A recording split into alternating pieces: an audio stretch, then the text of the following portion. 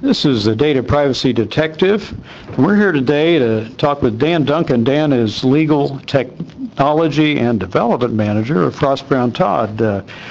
Good morning, Dan. Good morning. Thanks, Joe. Frost Brown Todd's about 500 lawyers in 12 cities around the United States, and you're deeply involved in data and the management of it and how it all works. That's correct. And you're a lawyer by background, 2 states, and also a systems engineer, so you cover law and technology. Yeah, a lot of what I do is kind of be a liaison between the lawyer community here at Frost Brown Todd and all things technology. Well, Dan, you spotted an article that I just found fascinating. It's by Freedom House, and Freedom House has, for a number of years now, 8 years, been measuring internet freedom. Fascinating, and you brought this to my attention. I think it was Halloween. You got me scared to death, and we're going to talk a little bit about this this program.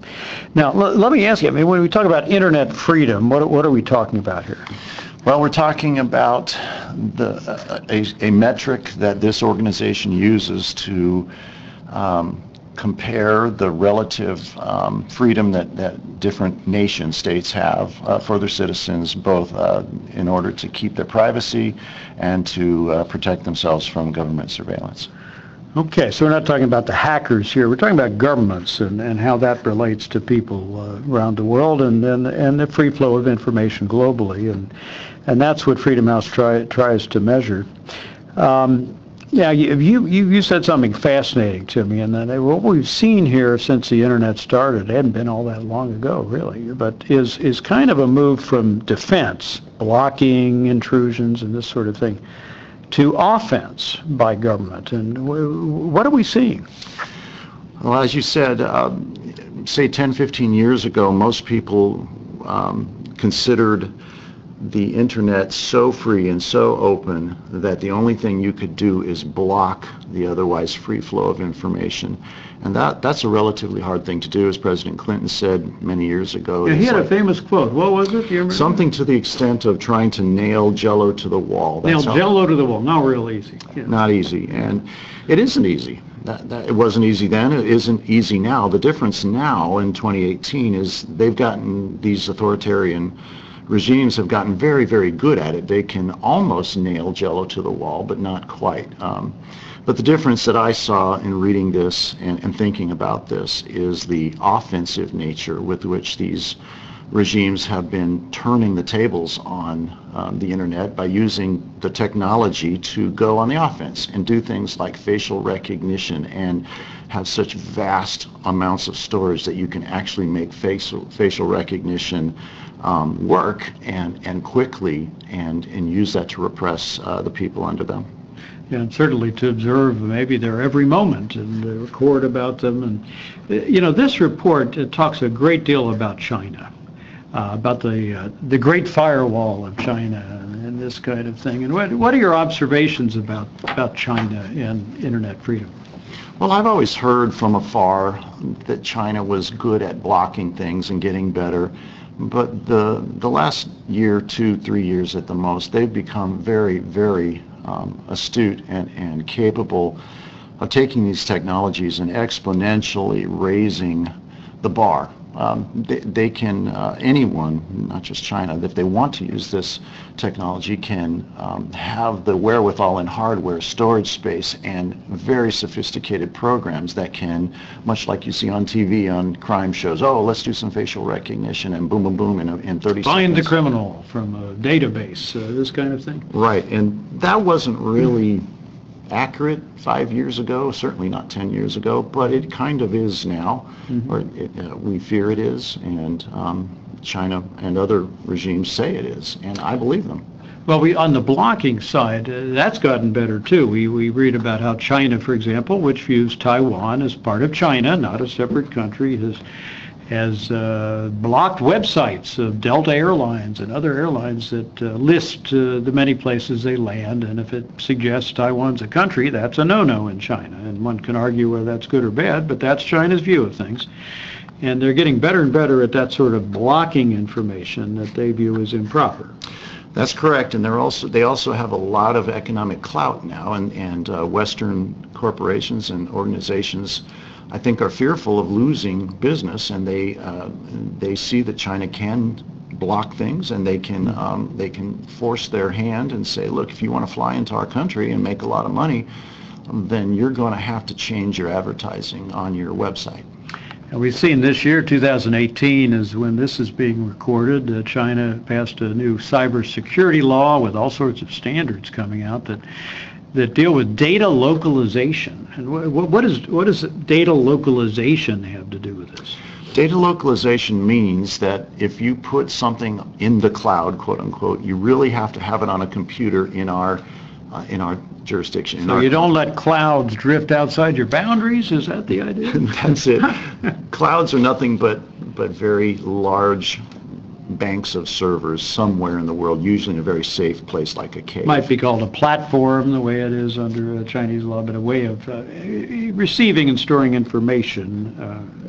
At the end of the day, they're on computers somewhere. They want it within their country so that their security service and their intelligence services can get to that physically and mine that data to their own ends. Yeah, and then there's discussion of social credit index. Of course, here we're in the United States, we're used to credit ratings that, deal with how high a credit card limit you can get. But China, they're talking about social credit. Now, what's that about? Social credit is giving a carrot to someone for behaving in a socially acceptable way. Because the surveillance state is so advanced in China, they can actually give you discounts on goods and services if they observe that you did what they wanted to do as a citizen. They can see that you didn't jaywalk, that you didn't post anything on a subversive website. And the better you do, the more you get as far as bonuses and coupons and that sort of thing. And I'm sure there are those who would say that's a good idea because we're promoting good order in society, but likewise it has a dark side to it. Well, the dark side is that the only thing they use that information for? And I think the answer is most emphatically no. Like you've heard many people say, if you put some information on the internet, it's there forever and ever and ever, and you can use it for good purposes or you can use it for bad purposes. All sorts of purposes. Profiling that may or may not have a valid basis. That's correct.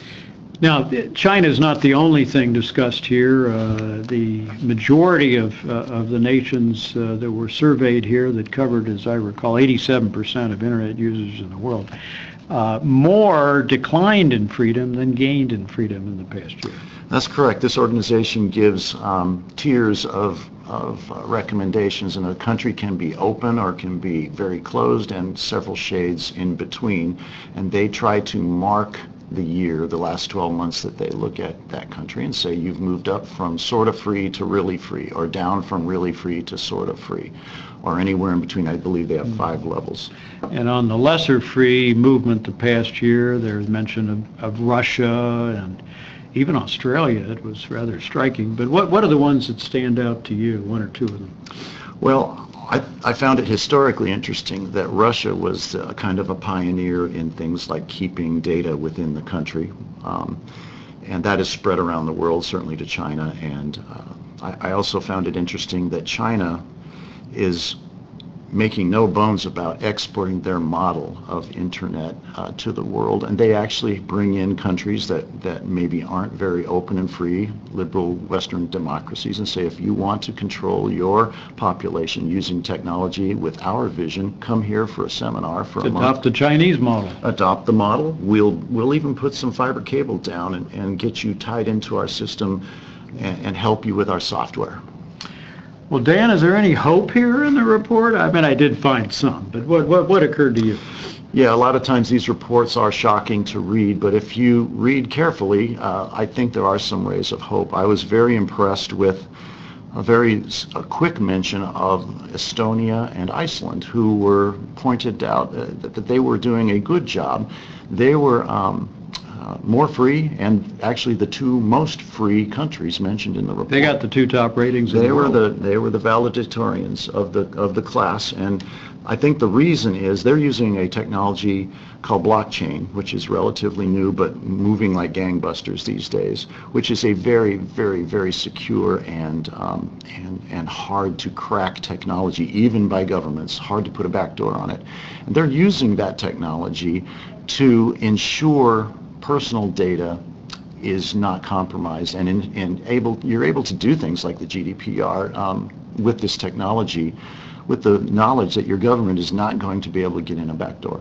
Yeah, and Estonia, I noted, actually informs citizens online if their personal data is being looked at by government agencies, with some exceptions if there's a terrorist investigation underway. Correct, but transparency, I think, is better than just... It may be that your government has a backdoor, or they may actually look at your data in exceptional situations, but you're supposed to be told as a citizen that someone looked at your data. At least you know they did it, and there are some remedial measures as well that you can take with that government. At least you know it happened. Well, for those interested in reading the report, it's available at freedomhouse.org, and punch in the rise of digital authoritarianism, and you'll find the report. Dan, we're all individuals. What can we do about internet freedom and our own personal data? Well, we can do, as individuals, you can do all the things that you've been told to do at work and online to protect yourself better. I think with passwords, password managers, that sort of thing, that is important. I think that we can exercise our privileges as citizens of Western liberal democracies to educate ourselves and vote for persons and parties that promote the idea of personal freedom on the internet and freedom from government surveillance. You need to educate yourself, though. The landscape changes very, very quickly with these technologies, and it's hard to keep up on it. You need to make an effort, I think. Well, we all want to be safe from bad things, and we want, our government security forces to do the right thing, but likewise, we need to protect our own personal data. I think that's right, and I think that we still have hope and opportunity in many countries to get a better score next year on this report. I think that any country can get a better score, and I think that we need to be aware that there are some countries that are doing a very, very poor job with what the United Nations has determined to be basic human rights, and I think we need to be cognizant of that, not just in our own neighborhood, but around the world. Well, Dan, thanks so much for joining us. This is the Data Privacy Detective signing off here, and as you know, protecting your personal data begins with you.